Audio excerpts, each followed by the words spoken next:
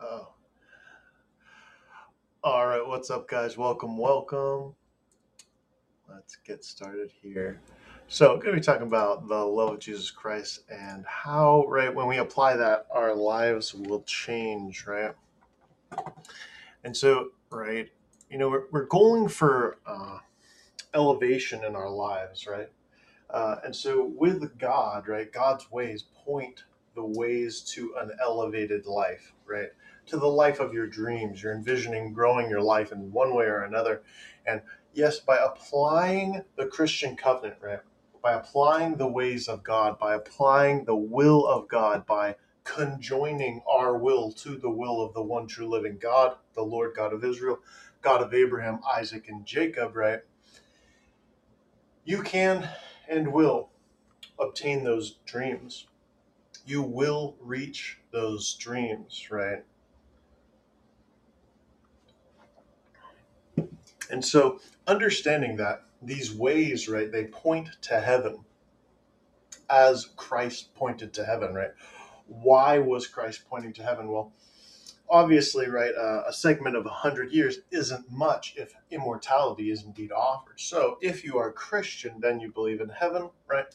Then you believe, well, that all Christians are immortal. And I really don't like it when most people say that, right? Oh, all Christians go to heaven. Well, yes, indeed, if you are Christian, yes, you are immortal and you go to heaven, right? That does not mean necessarily, right? Just by saying with your mouth that you're Christian, that you are going to heaven or going to church, etc., like that, right? That's sort of maybe a misleading statement, right? So be careful to understand the difference between all Christians go to heaven and all you have to do is say you're Christian to go to heaven, right? Christ says if you believe, right, truly believe, like you believe that you need air in your lungs to breathe, right? So Jesus pointed to heaven with each and every one of his words that he ever spoke, and this will manifest both heaven and earth, right? This will manifest in both heaven and earth, within ourselves, internally and externally, within our own souls, right?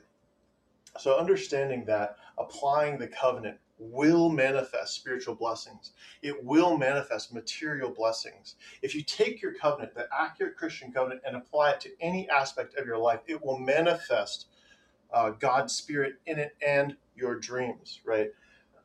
The way that you want your communication to improve, if you apply said Christian covenant to it, it will cause the manifestation, the realization of that dream of being an excellent public speaker into existence. That is the power of the one true living God. That is what working with God will produce if you interpret and practice your Christian covenant accurately, right? Accurately. And right, so it is very important to find a teacher who has right a good understanding of what that means to practice it accurately, right? And so, right, where do we journey in order to obtain heaven, right? What, right? God points to heaven, right? But what do we need to do to obtain those spiritual blessings, our dreams, immortality, entrance into heaven, etc., right? What do we need to do as Christians? What is asked of us by God, right? Where is the road that God indeed set in place and asks each and every one of us to walk in order so that we at the time of our death may return home to God, walking out of mortality, out of a temporary short life into immortality, the dreams that God has for us, our destinies, right? The destinies God wishes for us to achieve, but it is indeed the crux of free will that we can delay and even prevent those destinies, right? Uh, Man says, no, I'm not getting off my couch. God says, well, it's going to be tomorrow then. Man says, well, no, not even tomorrow. God says, well, then the day after that, I'll get you your destiny.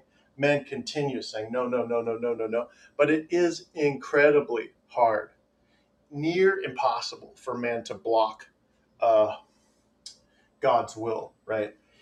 But they can do it, right? That is the crux of free will. That is the condition of free will, that man mankind chooses, right? You would have to like battle against what's good for your life for the rest of your life to potentially block the will of God, right? That is what God gave us, right? The ability to disobey God, to say, no, God, not your way. And where is this displayed in the Bible? Well, it's displayed in the Garden of Eden. Adam and Eve said, no, God, we're not going to listen to you. You've told us not to eat that fruit, but thanks for the free will. We've decided to use that free will to disobey you. God's saying, hey, I can't trust these people anymore. They're untrustworthy. And that is a really big foundational aspect of Christianity, right? Can God trust you? Well, if God can trust you, if you can be entrusted with the keys to the kingdom of heaven and earth, then don't be surprised when God hands you both of them, right? The keys to the kingdoms of both heaven and earth. And yes, understanding the spiritual principles when applied, understanding that they will produce any good dream, right? Material dream, a dream of becoming a very wise person, etc., etc., etc. A dream of emotional abundance, a dream of love, right? Yes, all of those things are contained within the Christian covenant, right? Love, right? If it's not love, right? If it's hatred, it's not contained in the Christian covenant. It's outside of God. When you step into the realms of hatred, right, God will begin to oppose you. He says, hey, that's opposite to me. Those are not my ways. That's not welcome in my covenant, right? So getting the hatred out, getting the negative emotions out that will slow us down in our lives, that will hold us back from our dreams, that is part of Christianity. It's part of the Christian faith, right? So these roads are displayed and pointed to by Christ, but we ourselves, with free will, with the free will that we've been given, must choose to surrender that free will and walk the roads that God has directed us to. So, what does the road that Christ pointed to with each and every word, with each and every sermon that he gave, what was the purpose of pointing to heaven and not to earth? Not to the ways of mankind, but to the loving ways, the asking of God to surrender each of us, for each of us to surrender our own ways, to lay down the ways of a mortal life, to lay down the ways of mankind and take up the cross of immortality that brought Christ back to life, that gives us that immortality, right? So Matthew 22:37, right? This is the first commandment, right? First and most important part about being Christian, what is it? It's you shall love, right? That's the first three words of it. You shall love, right? You shall love the Lord your God with all your heart, with all your soul, with all your mind, right? With everything that you are, you shall love God. And what is God in? Well, God is in all things, all creation, every aspect of life. And so that is sort of the magnitude that Christians are to focus on, the one singular emotion of love, right? You may find that Christ mentions the word love as he gives love constantly. And right, therefore, this is the reason why he commands this to his disciples, to be Christians, to be loving, to be rich in love. And so this is because we're commanded by God, right? Commanded by Christ. It is commanded of Christians to become seekers of love. How to become a more loving person? How can I embody love? Stay focused on love. How can I stay focused on God's loving ways and let the ways of mankind diminish and fade away, right? Ways of mankind, right? They'll lead to a hard life. They'll lead to hardship, misery, suffering, sin, right? But the ways of God will lead to exaltation, glory, blessings, love, a happy life, your dreams in your hands, etc. Right? And so looking in the Bible, the examples of God's loving nature, right? Because God is a God of love, they're everywhere. If you look for them, they're everywhere. They're displayed in each and every prophet. They're displayed in Jesus Christ as he wanders throughout the entire nation, preaching for the benefit of others, as he and his disciples sleep in the dirt without comfort or leisure. They are choosing to lay down all that comfort, all that leisure of their own homes, where they could be feasting and living that abundant life, right? Christ was indeed a masterful preacher. He could have just said, hey guys, you got to come to me. But that wasn't the heart of the Father. That wasn't how God wants us to be, right? Oh, yeah, I see that person over there suffering. Well, they're 20 steps away. That's one step too far, right? That's not how Christians are supposed to be. It is a reckless love, which God asks us to internalize. He asks us to internalize and embody this love, to hold it within ourselves, to hold it in a state of mindfulness within our spirit, mind, body, actions, and words. To hold love in a state of mindfulness in our spirit, mind, body, actions, and words. Right? And to expand on this command, right? Jesus Christ, God, gives us another command, right? Directly following this one, to place an extreme emphasis on love. And here it is, right? Now, the second command is much like it. Matthew 22:39, you shall love your neighbor as yourself. And so this sort of mindfulness of love expands into, once you've got it within yourself, right? First ourselves. First we got to love God ourselves. Then we begin loving other people, right? And these are practiced in unison, right? We're not just waiting till we're a master of one before starting the other, because you will be waiting a long time before you are a master of pretty much anything, right?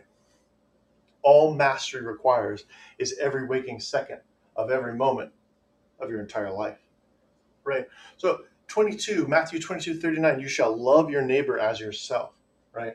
And so when we think about that for a minute, what does that look like? Well, if my neighbor needed some finance, right? Well, boom. Hey, good thing God invented tithing. I can tithe to my neighbor and say, yeah, you needed a little funds for a car, you needed funds for education. Hey, I'm happy to help you, right? Your 10% tithe does not always go to a set up multi-million-dollar, ultra successful, right, church, right? Tithes were invented to go to people in need, right? You want to get kicked out of a church quick, you tell them the verse of tithing where it says 2.5% of your tithe goes to the orphans, widows, Levites, and foreigners, right? And the church may be scratching their head going, hey, where was that? Where were we included in that? How are we gonna do it, right? Well, the Levites are priests. However, a church is not included in that verse, right? The reason that Christians pool their finances, right, is because perhaps just myself alone, I'm not making enough finance to have my 10% be able to make any sort of meaningful impact on another person's life, right? And so Christians, we pool our tithes together so that we can indeed produce incredible things, miracles, the wonderful works that God commands each and every one of his disciples to do. So, in summary, the first commandment is love, and the second, right, is love. For God is a God of love, right? He's emphasizing, hey, this is how much I want you guys to love. It's step one, it's step two, it's everything my prophets are doing. It's their modus operandi. It's why they're choosing to operate. It's out of a pure, holy love. So becoming mindful of this love within ourselves is the first step, one of the first steps, a core foundational principle of any Christian life. If you're living a Christian life without love, it's time to really stop. It's time to really slow down. Take some time to reflect inwardly. How can I start growing this love? How can I start manifesting this love? Because a life without love is not a life that we ourselves will love, right? So,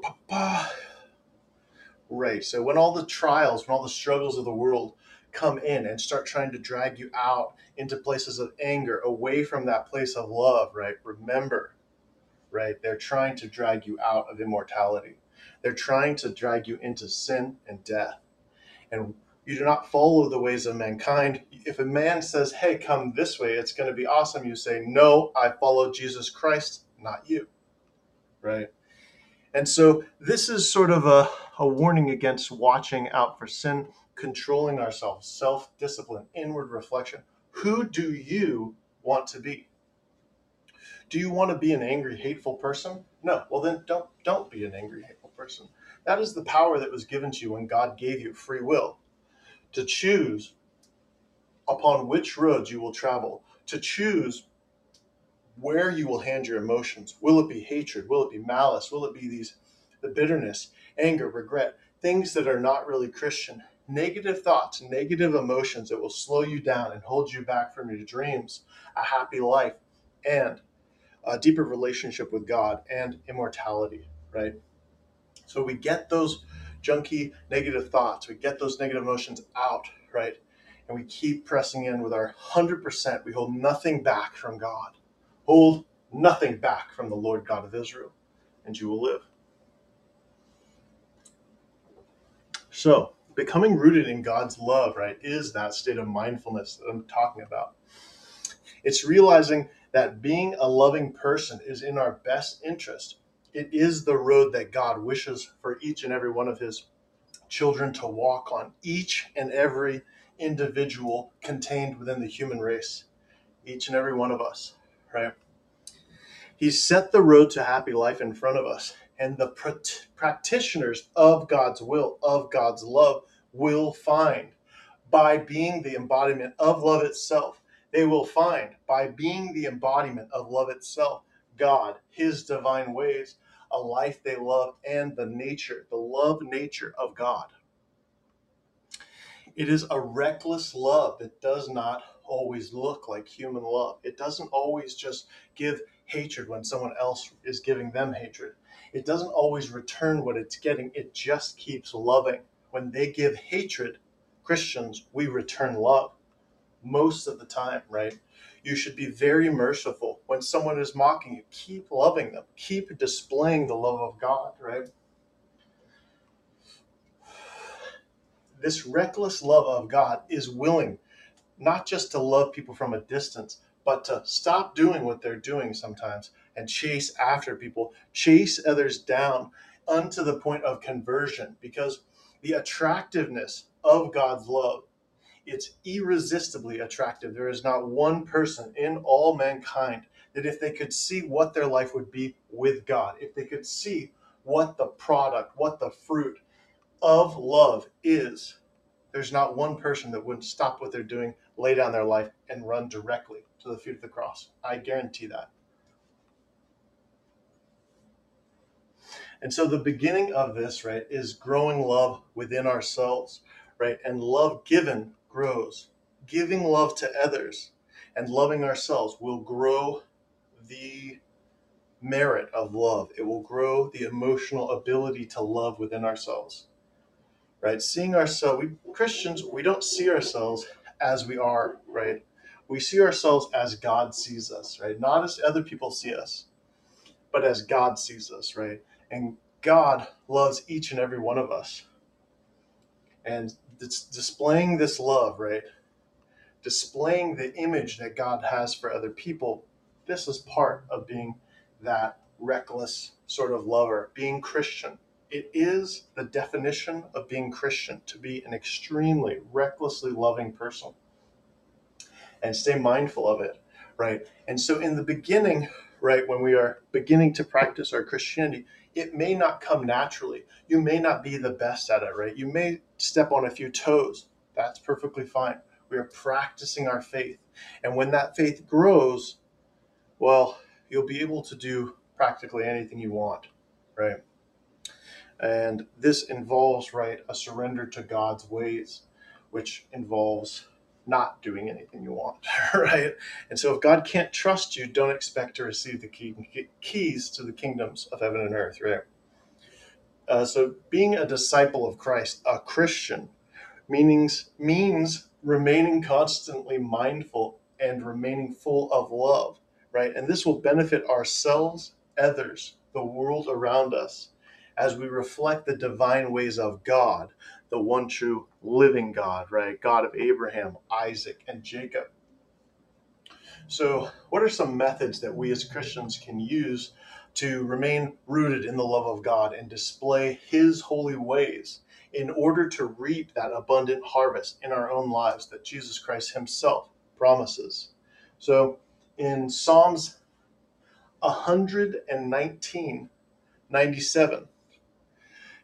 King David says, "Oh, how I love your law. It is my meditation all day." And so King David is suggesting, right, meditation, right? And I'm talking about taking 15 minutes in the morning or perhaps in the evening, right? And slowing down, right? Really focusing on what's important in life. Because, like I'm saying, right, you can be working in asset management, you can be working as a high level CEO, but if you don't have love, you will not love your life, right? So, staying centered and rooted in love, perhaps by meditation, right? There are many other ways of staying mindful of love, right? As we walk through our days, right? Really keeping focused, really keeping rooted and centered in that Christian love, right? This, right? Okay, so this is practicing the Christian faith, right? And again, right? It's not perfection, right? It's not, hey, I said I'm Christian, now I'm perfect at giving love. No, Christians, well, we strive for perfection, but we understand that it's not possible to be perfect in anything, right? We say, God sees us as perfect creations, right? But that's a theoretical, right? Uh, Use of the word perfection, right? You are made in the image of God. You are perfect, right? But, right, it's more like we give a sincere effort. We give our 100% best effort, not perfection, nor some bar that God placed out of each and every one of our individual ability to reach, right? And so heaven is not beyond your individual ability to reach. Heaven is not beyond your own individual ability to reach, nor is there any individual that God placed the bar, right? Placed the road to heaven out of their reach. Not one. That is the wonder of God, right? He is able, right? God knows exactly how he made each and every one of us, and God is waiting for us to lay down those emotions of bitterness, hatred, our ways, the ways of mankind, the corrupt ways that have led so many members of the our species, right, of mankind, into lives of suffering, into lives of torment, right? If you lay those ways down, if you surrender those ways over to God himself, the God of the universe, the God of all existence, and surrender them and replace them with God's ways, keeping a loving mindfulness, right, of each and every one of our own flaws, failings, knowing that with all these flaws, with all these failings, we are still made in the image of God. God loves us how we are. And while we're still rooting the flaws out, trying to grow in areas of our lives, certain areas of our lives, God loves us how we are now, today. You are good enough. You do not need a Corvette. You do not need a fourth house to be good. You are good how you are today, house or no house, Corvette or no car at all. That is what it means to be made in the image of the one true living God. You are loved and known by God. The hairs on your head are numbered by the love of God, by his love. And so we strive as Christians to reflect that divine love nature of God. Even as we battle, right? Even as we struggle, right? That's the nature of God. That's how it works. Right. And so while Christ, right, he preaches these tough verses sometimes, like Matthew 5:30. If your right hand causes you to stumble, cut it off and throw it away. For it's better for you to lose one part of your body than to have your whole body be thrown into hell. Right. Now this is a abrasive verse, right? Sort of like, wait, I thought we were talking about love, but now we're talking about mutilating ourselves, right? And so this verse is to bear a warning. He's saying, yes, there's good roads to the west, right? There's good roads back to heaven, into a great life, into the graces, mercy, the divine realms of God, how God created the earth to be. Yes, there are roads to that, But hey, I love you, so I'm going to also warn you about these roads that can lead you to hardship, suffering, torment, loneliness, right? Etc., etc., etc. And often these roads are rooted in those negative emotions. They are born out of those negative emotions that I'm always talking about: bitterness, hatred, insecurity, right? God made you good enough. You have no reason to be insecure. God did not forget to put exactly what you needed to accomplish, reach, and bring your dreams to completion by the will of the one true living God. So understanding that, it should produce a sort of Christian confidence. God loves me, so I know that I am loved. God made me, so I know that I am able.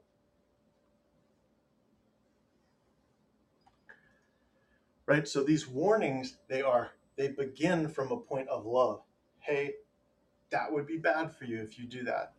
It will produce a negative effect on your life if you choose to grow that insecurity instead of growing confidence. Instead of growing love, you grow hatred. Well, that will have a negative effect on your life. So don't do it. That is why it is called sin. Sin, the definition, is to damage your own life. Sin will bear detriment to your own life, right? A life of hate or war is not a happy or joyous life that any man or woman loves, right? A reaper cannot fill their arms with it. A life of war or hatred, these negative emotions that I'm talking about, is not a happy, joyous life that anyone would love. No, it's opposite to that. It is a life that they do not enjoy. It's misery. So why would anyone choose misery over love, over happiness, over the ways of God, right? It is living a life rooted in love that will produce a life that you love, right? Being loving, possessing a loving spirit, creating that loving spirit. Learn from God, press into God. You say, God, I need help here. I need to cultivate this divine love that Christ had. I want that love. I want to feel, I want to be genuine and genuinely loving towards other people. And the root of these verses is love. The root of that warning is love. That is why Christ is saying it. He wants us to go down the good roads that lead to happiness, right? It's saying, God, I want to lead a life that you love.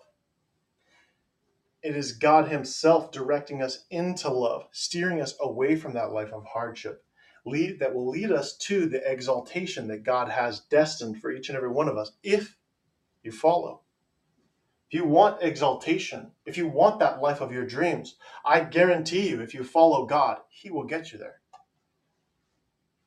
To that point, right? To that point in your imagination where you are happy, you have your dreams, you raise your arms up in praise and reach out saying, God, you're incredible. Thank you for leading me to this point in my life.